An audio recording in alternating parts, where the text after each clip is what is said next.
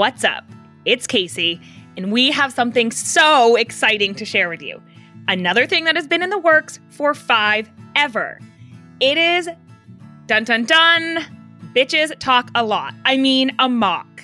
It is an audio mock exam. 175 questions that we read to you, and we give you time to answer, and then we give you the correct answer and, of course, the feedback. Why the answer is right and why the other ones are wrong. You do not want to miss this. You can now take a mock exam wherever you are. At the gym, in the car, breastfeeding, whatever you want to do, we got you. You can find this in our shop at www.studynotesaba.com. Study Notes ABA, ABA in a little X-rated way. It's behavior, bitches. Hey guys, it's Liat. And Casey. And we are here with episode 92. Casey, what rhyme do you have for us today? Well, today's rhyme is episode 92. Reality TV gives you something to do. Does that mean it's a waste of time or a good use of time? We don't know, but it does definitely give you something to do. I am very excited about today's podcast because I'm sure if you're a BCBA or you're studying to become a BCBA or BCABA or anything behavioral at all, I'm sure you watch a lot of these shows and you're like, did they really just reinforce that behavior? Fuck. So we're going to be talking about reality TV today, and we have a really awesome guest. But before we do that, you know your girls over here love to hear some positive reinforcement about ourselves. I guess it's automatic because we're reading. No, but it's socially mediated because you guys left it for us. But anyways, here we go. Casey, what is our review of the day? All right. This one comes in from Ty Girl. I think it's TYGR 1983. Ask and you shall receive, Liat. Uh-oh. Where's this one going? She says, I'm taking the not so subtle hints that Liat keeps dropping and leaving a 5-star review. I love listening to you ladies. You two just have a way of making the listeners feel like we know you. #RelatableAF. I appreciate everything you are doing for our field. I found you through your podcast, recommended by a grad school classmate, and decided to check out Study Notes ABA. You ladies are exactly what I needed to get the motivation to study. The Fall 2020 Collective was magical. It showed me my weak areas and made me feel good about what I consider to be my strong areas. Now, as a BCBA, congratulations! I love that I can continue to feel like a part of the community with the Cooper and Coffee Book Club and continuing to be an avid podcast listener. Can't wait to sign up for some CEUs. Bottom line, thank you for being you. Love ya. Mean it. That should have been our ad, literally. That should have been our ad. And first of all, that just shows that my man was reinforced with a specific reinforcer that I requested. So anyone who thinks I'm annoying for always kind of being really desperate is a nice way to put it, I think, of asking you guys to leave 5-star reviews. I don't regret it at all, in case anyone wanted to know. And I will continue asking you guys to leave 5-star reviews or nothing at all. So thank you so much for that review. They never get old. Love you, mean it, and I really mean it because I'm thankful that you guys take the time to do that. So thanks. All right. Today, we have an awesome guest, and I think this podcast is one of those ones that has been, it's taken a while to actually get together and make it happen. So I'm happy that it's finally happening. This guest reached out to us a while ago and said, you know, I want to talk about reality TV. And I was like, oh my God, me too. I probably had watched The Bachelor the night before or something. And she also sent us this entire outline about it. And that's our favorite kind of guest, one who comes organized with all the topics, behavior principles we'll talk about. So without further ado, Casey, can you tell us about our guest today? I would love to. So yeah, I ended up having to do the pre-meeting by myself with Mallory. I don't know where Liat was, but we were talking and she was just super cool and had a ton of stuff to talk about for reality TV. And I have recently become sickly obsessed with 90 Day Fiancé, and I need an intervention ASAP. But anyways, let me tell you a little bit about Mallory. So Mallory has worked in the field of developmental disability services for 10 years. She started in the field in an ABA preschool and later went on to other special ed teaching positions, managing group homes and supported living services, and she's now a behavior analyst. She has a double major undergraduate degree from the University of Utah in psychology and human development and family studies, and a master's degree in special education, specialized in ABA, from Arizona State University. She passed this beast of an exam in May 2020 and is also a licensed behavior analyst in the state of Utah. She currently works as a behavior consultant across Salt Lake, and I can't pronounce this county, but it looks like Toole County. I'll let her tell us when she comes on. Tooele. Y'all know I can't pronounce anything. Working with adults and children with developmental disabilities and kids in foster care to train their caregivers on long-lasting behavior change. She also has 2 kids, 1 bonus and 1 while she had in her master's program. That's tough. She's a self-proclaimed reality TV expert, and her favorite music genre is progressive, again, Mallory, gent, yep, the D silent. Gent. I thought so. Gent metal. And she'll also have to tell us what that is because I have no fucking idea.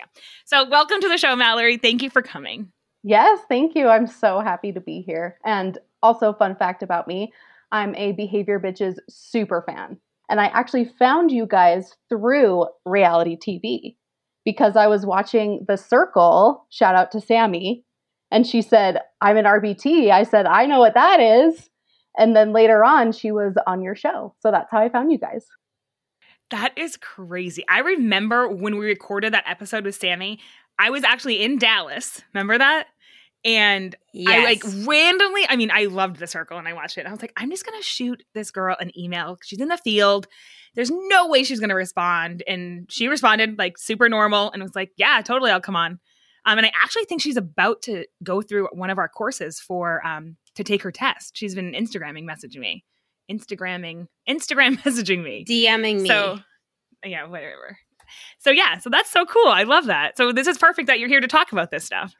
Also, I'm feeling cool because, okay, you're not supposed to judge a book by their cover, but if you look at Mallory, she looks like really cool. And I also happened, if you want to kind of imagine what she looks like, I watched the movie earlier this week, Pieces of April, with Katie Holmes. And I don't know if it's like the bangs, but you're channeling it. And so I'm like, this cool girl is a super fan of us. What? So I'm so happy to have you here. Thanks for coming. And I can't wait to talk about this shit too. All right. So before we get started, I want to give you guys just some behavioral concepts we'll be covering throughout this. Obviously, you know, we always go off the script and we do some more, we do some less, whatever. But the behavioral principles of today are generalized condition reinforcers, functions of behavior, motivating operations, antecedent interventions, preference assessment, stimulus control, group contingencies, compound schedules of reinforcement. And I'm sure there will be much, much more because I think it's all the crazy behavioral principles and behaviors we see in these shows that keep all of us watching. So just to get started, what shows are you currently watching, Mallory? I am actually currently watching a lot of tattoo shows. So LA Ink., Miami Ink. There's a new one on Hulu where they're in the UK. It's called like Tattoo Fixers. Do they fix like your ex-boyfriend's name and stuff? Yeah, like really shitty tattoos. Or really inappropriate ones. Oh, I love that. Do you guys think I should get the live free or die off my ass con removed? Just the New Hampshire state motto. Live free, 13 die? You mean? That's true. Okay, I have to tell Mallory the story real quick. I'm not sure if our listeners even know. I think I probably said it in the beginning. It was Friday the 13th, and in order to get the deal, you had to get the number 13 in your tattoo. So I don't know why I thought of this. I was young and dumb.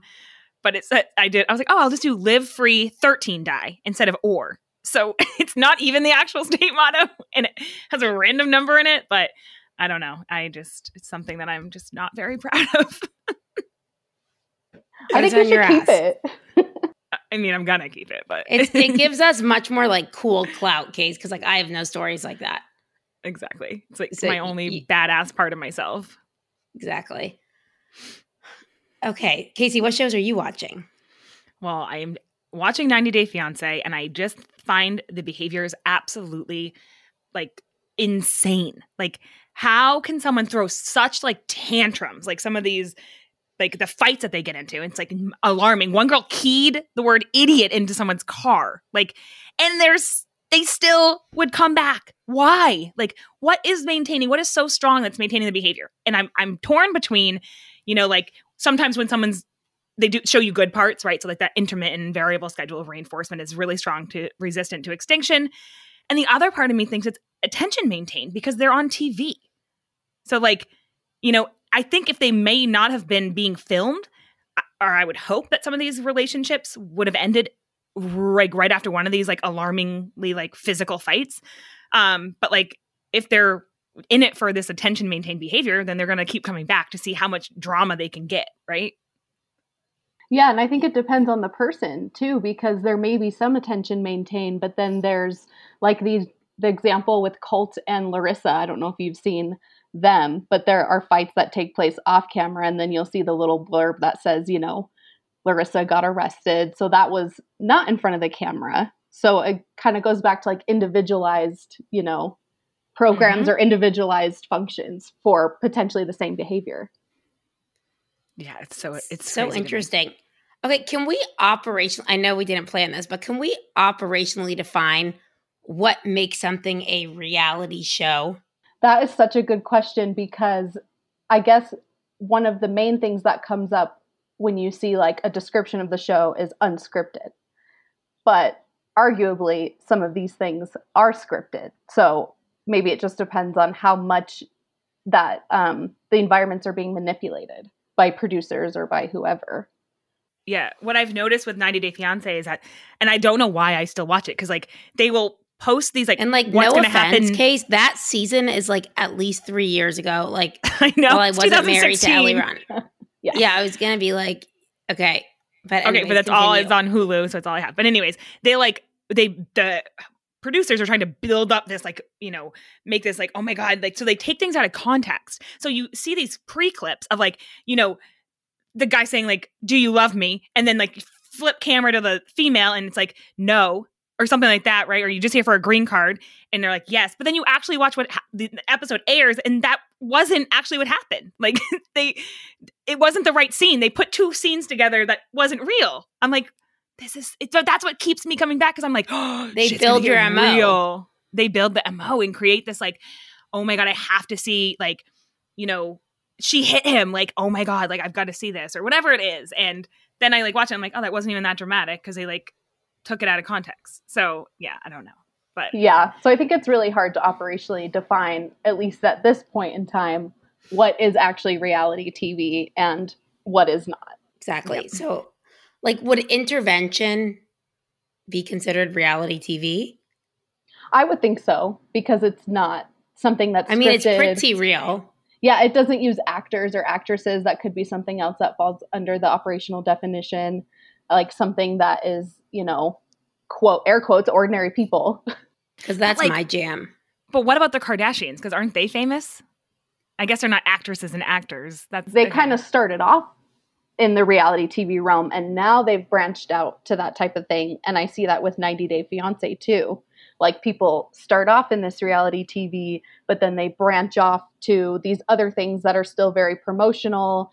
OnlyFans, for example, like different things to get them out there. So that makes me think, okay, maybe they did the show originally for that attention-based function. Mm-hmm. Yeah, that's so true. So let's talk about like what kind of behaviors like when you see on like game shows. Like we talked about like generalized condition reinforcers. Like talk about that a little bit. Yeah, so when I watch a game show or even other reality TV shows that are more competition based, what is the thing that they win? One of the biggest, most motivating generalized condition reinforcers, money.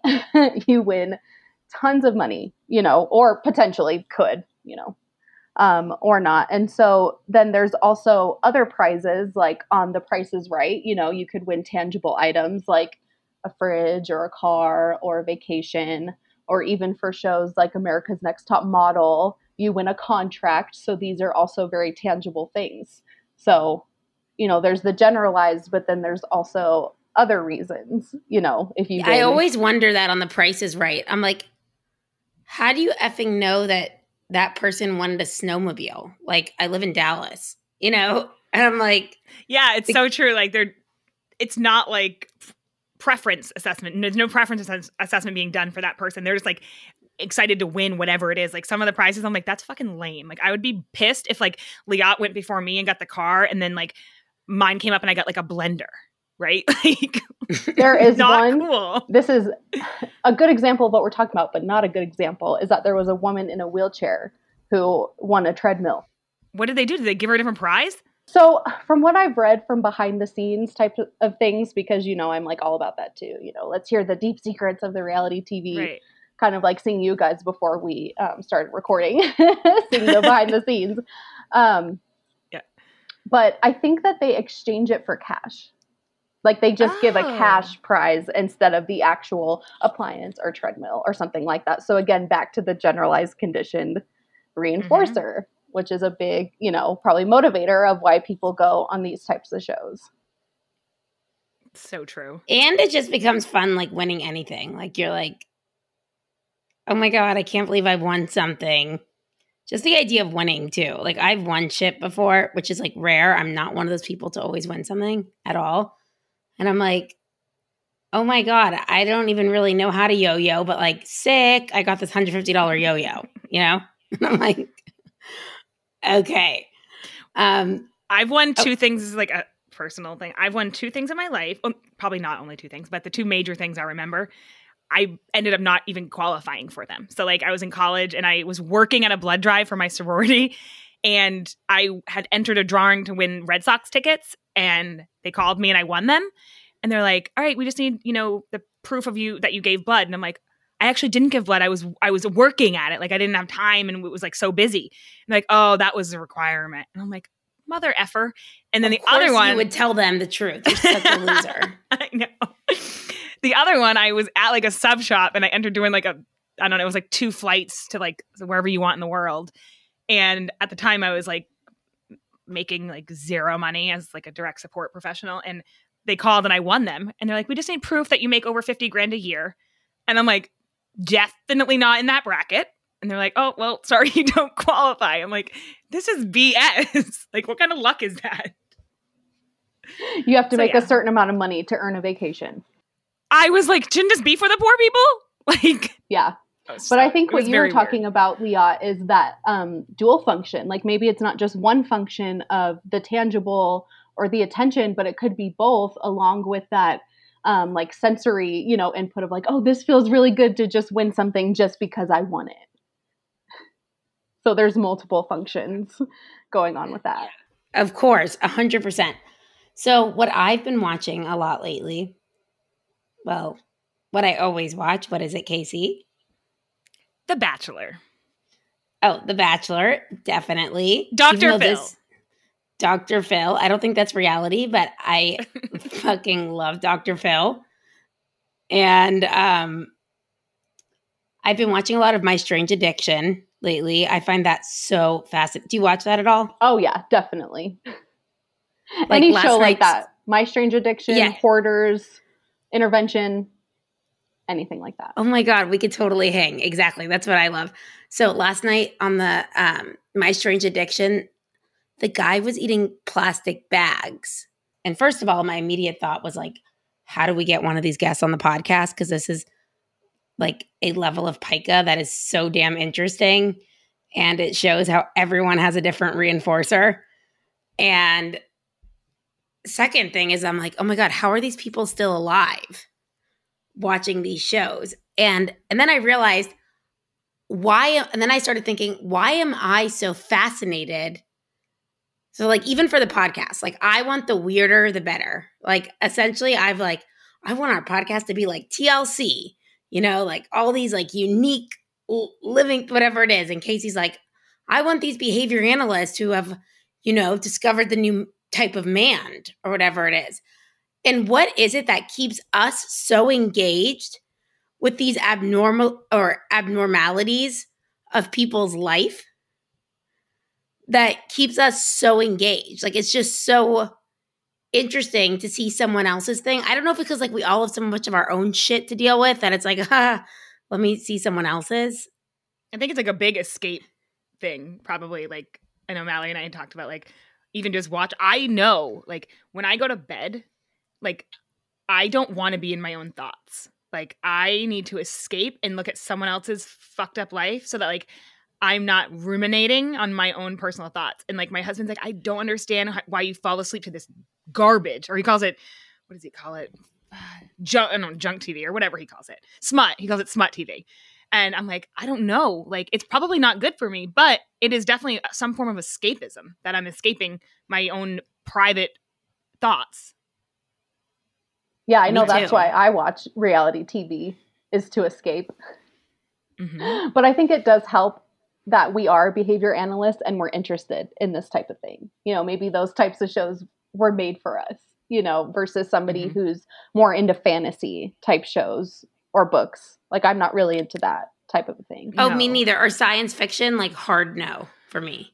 But also our, like, personal histories. Like, I don't like watching Intervention. Liat loves it. I get, like, PTSD from it because, like, that was basically my life with my parents. So Yeah. I'm like, I get like, ugh, like, it's definitely not something that I like or enjoy watching at all. That's I'm like so bitchy of me. Didn't I make you watch it with me when you were in Dallas? Like, did I not Yes. make you, like, on the couch Like you were sleeping on? Like, I left it on for you? literally, it was like we had like a lazy day. It might have been rainy or something. And we were like, we were just taking like a day off and we watched Intervention for like 12 hours. That's a long I call time. it exposure therapy. See, you're doing something in the moment. Well, it just goes to show how two people's learning history are totally different. So another behavior example. But I think also with shows like that, it's typically an area where like the psychologist or the interventionist comes in. And I really think in the future, there's potential for BCBAs to get their hands on things like My Strange Addiction. An example I really like is hoarders. Like, I would love as a BCBA to go into a hoarder house. I mean, not for the obvious aspects of like smell or the grossness, but, you know, to be able to help that person in a behavior analytic way Me too. break through that hoarding. I think there's a lot of potential in that in the future. So Mallory, I'm just gonna say this. We actually, after I met with you, I think it was the same day, I met with another girl. Her name's Savannah, and she'll be coming on. We're still trying to coordinate it, but probably at the end of the month. And she is a BCBA, also self-proclaimed hoarder, and came from like 3 generations of hoarders. And she's like, you know, my place looks fine now. I went through a lot of therapy and a lot of training to stop. But I'm interested in hearing that story as well. As a BCBA yourself, like, I know I suck at applying the interventions to myself. I know that. Like, I can tell anyone what to do, but when it comes to my own life, I'm like, cool, I have this desk calendar. I've had it for 6 months, told myself I was going to like organize, and I'm still not, having done any like self-management strategies. And I'm still on August 2019 on my calendar. That's like mine, like to rip off the pages. I'm like, it's way too much work for me to take everything off the calendar to actually have to rip it off. Well, it seems like your MO is different than hers. Like, her MO to really like make sure her house is clean, make sure that she can do these daily activities is probably a lot higher than the MO of like, oh, there's a desk calendar or something like that. Right. Like, it's not really impeding my life that much. I like, still can like I keep mean, a Google calendar. I think as behavior analysts also, we watch these shows, and obviously, like we're saying, based on all these different things, is we all like different things, right? Like in our shows. Like, so for me, the more fucked up, the better. So I'm like a huge Dateline, like, even though I effing know the premise every time. Do you watch Dateline at all, Mallory? Oh yeah, and true crime. Yeah, okay, exactly. So it's always the same story, right? There's always like a love triangle. It was a warm winter night in Utah, a nice neighborhood that no one knew about. Everything was happy around town until one night when Justine went to bed. And it's always the same story, and Justine was seeing another guy, and the guy came and killed like the other guy, and it's the same every time, but I still watch it because I'm so fascinated. But and I mean, I know a lot of people who like Dateline or true crime or anything along these lines, but it's so true. As a behavior analyst, you're looking at it and you're seeing everything through a different pair of glasses, like a behavior analytic lens. So everything you do, you're like, you fucking idiot. You left the permanent product behind. Obviously, you take the knife, duh, or you left the corpse there. That's a pretty big permanent product that you killed someone. And I just find it really interesting. And it's what I also find is interesting is that finding patterns, behavioral patterns. So like if you watch Intervention, almost always, and I'm not saying definitely always, they'll go back into the MO, right? They'll be like, so they first show like this person like huffing on pressured air or whatever to clean your computer. They show like all this. And then the show goes to like, Susie was such a happy little girl, blah, blah, blah. When she was 10, her parents got divorced. She was sexually assaulted at this age until this age. And it's almost like, I mean, probably like 8 out of 10 times there's like some sexual assault, abuse, something Death. going on. Like like someone really close to them died. Yes, someone very close to them dying, or like the person who was like their protector in these situations dying. And it's really interesting, especially when you look at it through our angle, because it's like, if we know these triggers or these, these precursors to this, like, and I guess a lot of us are problem solvers. I don't know. I can't speak for everyone in here, but you want to be like, dude, this kid needed an intervention right then. Like they needed to like do this or this, or you could see the learning history of parents who were doing the same thing for so long. And I think that's why I'm always so fascinated by Casey. And I ask her a million questions a day and she's like, shut up. It's like literally my life. But I'm like, I don't get it. You grew up with this, and why is your pattern not like this and this and this? Because it's, as a behavior analyst, it's so interesting to see these patterns or these behavior chains. And you almost could predict what's going to happen next. Yeah, that's a part of my consultation practice is working with kids in foster care. So it is kind of away from that traditional autism, discrete child training type of BCBA work. And that is something that I really like about it. I mean, even though I do see lots of trauma, lots of abuse, I mean, they're in the system for a reason.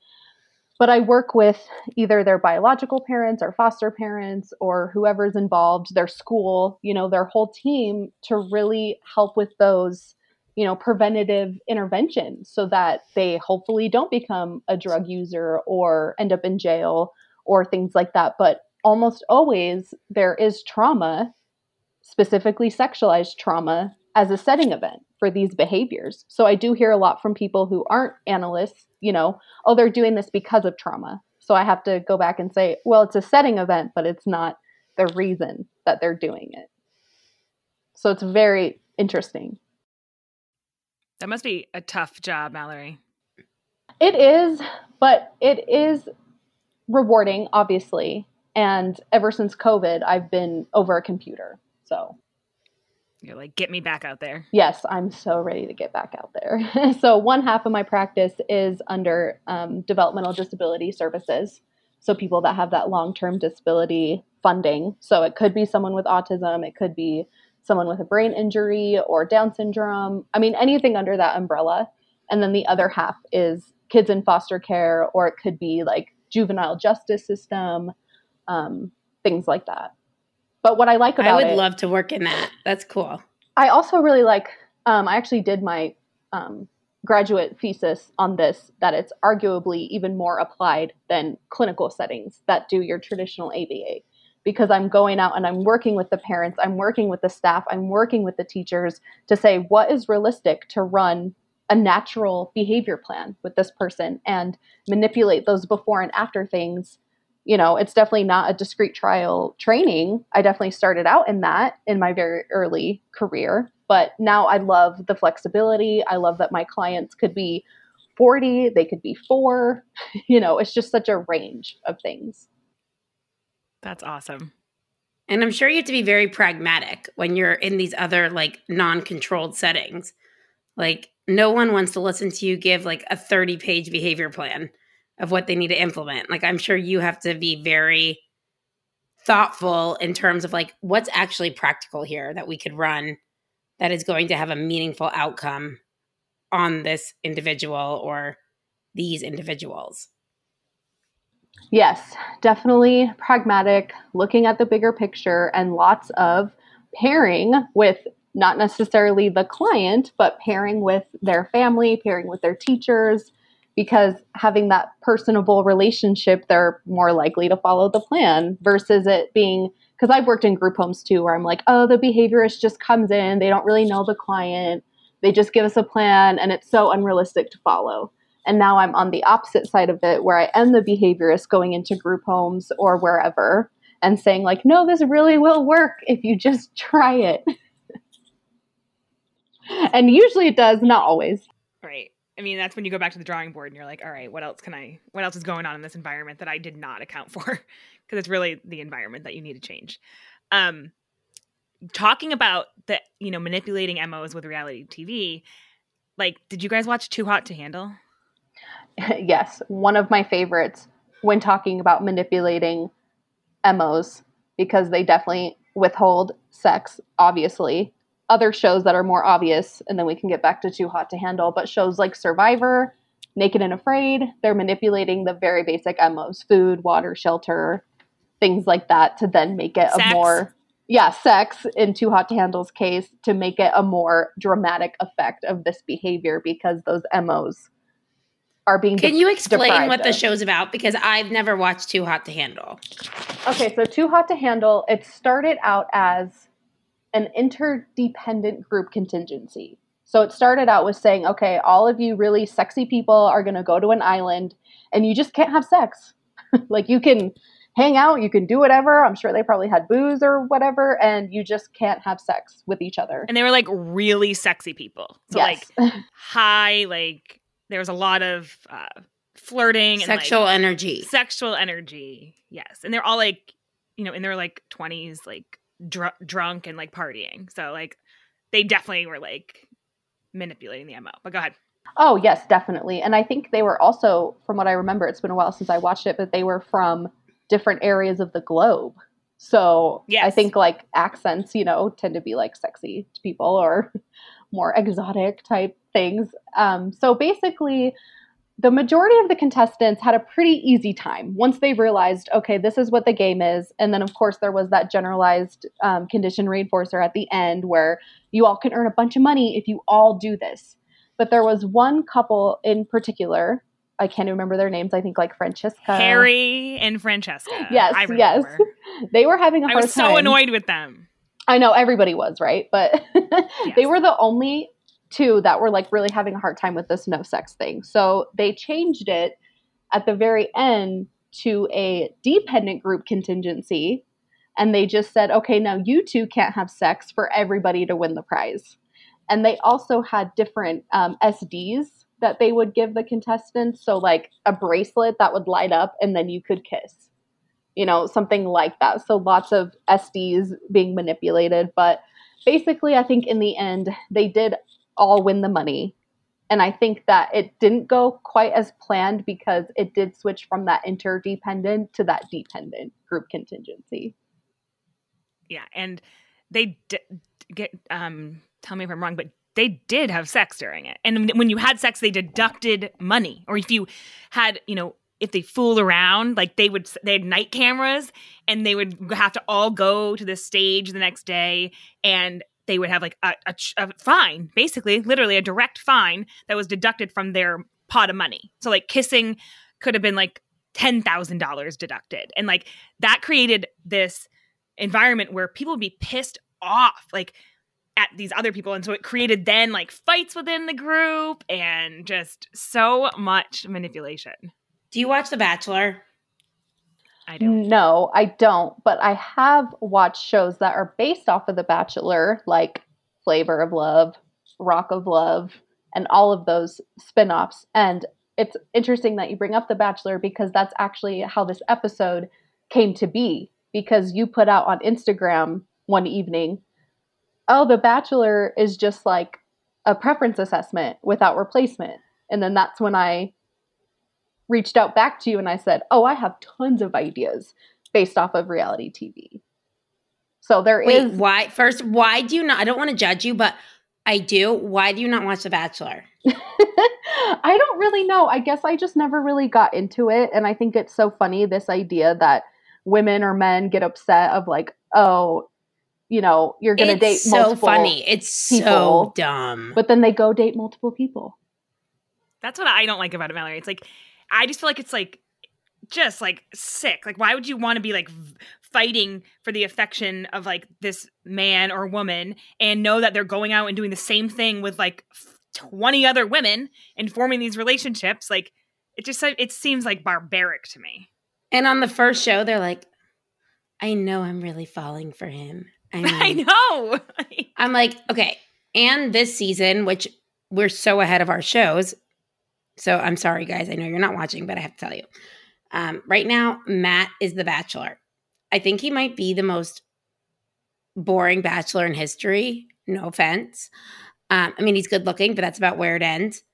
But I have not seen anyone like actually talk about anything of substance the entire time. Every conversation one of them has with him is like, I just want you to know that Ashley I is not here for the right reasons. And she was talking to someone on Instagram like 5 minutes before coming on the show. And it's like, they spend the entire show like that. And it's, I mean, I think for me, it's definitely an escape. It's like, okay, this is like so dumb that I love to watch it. And I've also paired it majorly. Like, Eliran knows that's his night, that he could like drink as much wine as he wants. Because I've like, I mean, it's COVID. I can't really have anyone else watch with me. So I'm like, it's fun, blah, blah, blah. And he makes like a really good meal on those nights, or we order sushi. So it's been paired. But what I find really interesting is these people go on these shows to find love, but are they actually there for love? Because if you think about, I don't know, maybe 10 years ago, you'd get a new like breaking actor or star come out, I don't know, like maybe like 2 a year, like, oh, this is the new Brad Pitt. This is this. Now it's like every season of The Bachelor, which is on like 5 times a year, there's now all these new influencers or celebrities, and they now have a show together on, you know, like, or they're now a beauty brand or whatever it is. And so it's like, are these people actually going on to find love, or this is their opportunity to make a statement on, you know, on TV where millions of viewers are, and then go and live that life? Because, I mean, just looking at statistics, likely most of the Bachelor, Bachelorette people do not work out. Yes, I think it goes back to attention probably being one of the main functions that people go on reality TV. And so like you're saying, they go on a reality TV show. It could be The Bachelor. I've also noticed people from The Circle, and I did watch The Circle US, Brazil, and France. Committed. I didn't know if you knew that there was different ones. Yes. And they all were really good. But also like 90 Day Fiance, you know, they use that platform to then continue that 15 minutes of fame, right? Get that attention. But I think that with other shows, there is that dual function of like, they get to basically escape their life and go on this reality TV show. Real quick, has anyone watched Love is Blind? No, you told me about it last time, but I haven't had a chance to watch it yet, but it's on my watch list. So like, again, I can't imagine like getting engaged to someone without ever seeing them, but they're trying to like tear down the barriers of like looks and not judging someone by what they look like, but who they are as a person. So they're literally in 2 separate rooms, and they just like rotate through people and just like have conversations. I did watch that one. I thought you were talking about the other one where they had the experts already pair them off and then they had to find who they were with. But you're talking about the one where, yes, and there was like a Jessica. guy. Yeah. She's 35. Jessica is really 35. Well, she made it very clear on the show that she was 35. Yes. But then there is also she did. Yes, like Cameron, and I can't remember his wife's name, but they're still together. They're my favorite. Yes. I follow them on Instagram. And Isn't I he just a think redhead?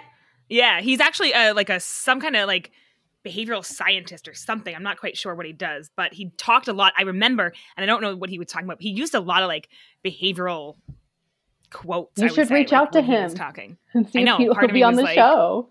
Yeah, he's super cool, and they're such a sweet couple. You can tell they really love each other. But like literally, you have to agree and ask someone to marry you without ever seeing them. Yes, which don't isn't- know how. It isn't too, I mean, it is strange, but it's also like cultural considerations because there's plenty of cultures that do arranged marriages. I don't know if you have seen 90 Day Fiancé the other way. No. Have you watched that one? The season Stop that's giving on me more Hulu? shit to watch. No. Oh, I'll give What is you it called? The all other- the things. It's The part of the Other 90 Way? Day Fiancé, and it's called 90 Day Fiancé the other way. So the premise is that Americans are actually going to these other countries to marry someone and potentially become a citizen of this other country. And I think that's Gotcha. also a really interesting show when talking about cultural considerations. Yeah, you're right. Because I mean, that is something that happens in other countries, and bringing it to like light and seeing that sometimes it can work, and again sometimes it's not going to work. But seeing the like success stories were really cool. But I need right now, Mallory, I need you to tell me what was the other one you were just talking about that I did watch. It's like they. Oh, I don't remember the name of it, but you said that they were in like all in a house together, and then the experts had paired them off, but then Yes. they had to find who it's like, Are You the One or something? That's it. That's the one. Yeah, I Are haven't You watched the that One? one yet. They said that they had like already created these perfect matches, and you were put in a house and you had to find your perfect match in order for everyone to win the money. Oh, That's so crazy. again, there's money as a motivator. So Mhm. I think that the whole premise of love is probably not most people's intentions of going on these types what of was shows. interesting is that a couple of the couples, they actually, started falling in love with each other. Falling in love, I'm using air quotes because they're like all drunk in a house. But then they'd go into the truth booth, right, to see if they were a perfect match or not a match. And a lot of the ones that thought they were in love were not a match. And then they'd come back to the house and be like so sad and be like, oh my God, he's not the love of my life. She's not the love of my life. And they like, the whole house would be like, now you guys can no longer see each other. Now you have to find your perfect match. But a lot of them would continue to like see each other and be like, well, we're not listening to the truth booth. We don't care about the money. Like love is more important than money. And I was just like, this is Matching so law. crazy. Yeah. I was like, this is nuts. Like, you're not a perfect match. But again, to who, I don't know who the clout of these experts that say they weren't a perfect match or not, which that's a whole nother thing. But yeah, there's so many crazy shows out there. Like, Yeah, there was also And so Married many- at First Sight, which is kind of the same premise where they have the experts choose who their Oh, spouse yeah. is going to be. And luckily, we live in a society where you can get divorced just Mhm. because you want to. Yep. Versus it literally being binding forever. I watch Married at First Sight. I'm guilty of all this right now, except for The Bachelor and Intervention. All right. Is there anything else, Mallory, that you're dying to tell us about reality TV shows before we wrap up? I think one of the biggest things is the compound schedules of reinforcement, because that's something that I think a lot of people studying would be like, how is this in the real world? How is this a thing? But I was watching Ellen's Game of Games, and there's a game at the very end where they have to guess like 10 celebrities in 30 seconds. I would definitely win that. I always know who everyone is. But that is a compound schedule. I'm not sure which one, or maybe it's an example of a limited hold, but it's you have to meet this certain criteria also within this certain amount of time. So you have to engage in the correct amount of responses in a certain amount of time. Mm-hmm. So in like we can Conjunctive? dive, I would say conjunctive, but also remember we've learned in compound schedules that you have to actually be engaging in like the correct response after the time goes by. Like it's so weird. The compound schedules are so effed up, but that's a good example of one of them. Yes. Yes, that was one of the main things that I noticed through game shows. But I think that is it as far as the Mallory, examples that I had. That's for right now. But guys, this does not mean this is really good news for you. If you're studying for the test, apparently you can watch reality TV and be studying at the same time. You just tacked away at everything that you're seeing. Yeah. Now you're studying and watching some TV. And also, you guys know you deserve that non-contingent break every now and then. So Absolutely. I'm excited we could do this. Thank you, Mallory. That was That was fun. I have so, that was a fun yeah. episode. It was fun. Yeah. I thanks so much for having me. It's really outside my comfort zone to like be on a podcast. And I even listened way back to one of your episodes about the imposter syndrome because I was like freaking out. I'm an imposter going on this show, talking to them. So that No, you're episode was very helpful. Good. I'm glad it helped you. Trust me, I feel like an imposter every time I get on here. I'm like, ugh, like I like sweat and I'm like nervous. My armpits are sweaty. You can like see like pit stains. It's like, I don't know how after 92 episodes, I still like fear this, but like any Zoom like that I get on with anyone, I'm consistently like, like definitely not chill, but I hope I come off chill. Who knows? But anyways, Mallory, like this you did fake great. chill. You did Thank you. great. It was Fake amazing. chill. Yes. Hashtag buzzkill. That's my Casey nickname. is a hashtag buzzkill. Like literally. That's what I call her always. Like anything like fun I think of, she's like, and I'm like, hashtag buzzkill. Bzz. Bzz. All right, let's wrap up. Leah, Wrap what do it you up. got for us? Because I always I try to got steal it the for- wrap up and I fuck up. I know. No, it's all me, girl. Okay, guys, you know where to find us. You can find us on Instagram at Behavior Bitches Podcast, Facebook at Behavior Bitches Podcast. You can find us on our website, behaviorbitches.com. And if you want to support us, you could go to patreon.com/Behavior Bitches Podcast. Thanks for tuning in. And as always, love ya. Mean it.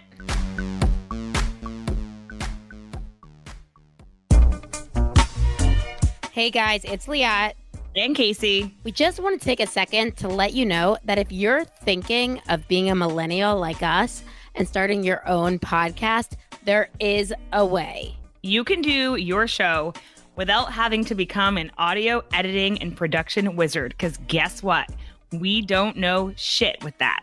But we have Alan at Pretty Easy Podcast who help us get started. He records our shows, he posts them, he adds awesome music and cool shit when we don't even know what he's doing. He sends us teaser episodes. He does it all. We just sit here and friggin' talk. We shoot the shit and you can record from home, your office, the park, a bathroom stall at work. It doesn't matter. He provides the complete podcast studio. All you need is a microphone and you're good. Alan caters to your schedule and gives you a producer for your show at your beck and call. He has been super flexible with our schedule. Whenever we need him, we go to Google Calendar. We just book him and he does all the hard work. It's like so incredibly easy. That's why it's probably called Pretty Easy Podcast. So be heard and have some fun podcasting like us. Go to prettyeasypodcast.com today.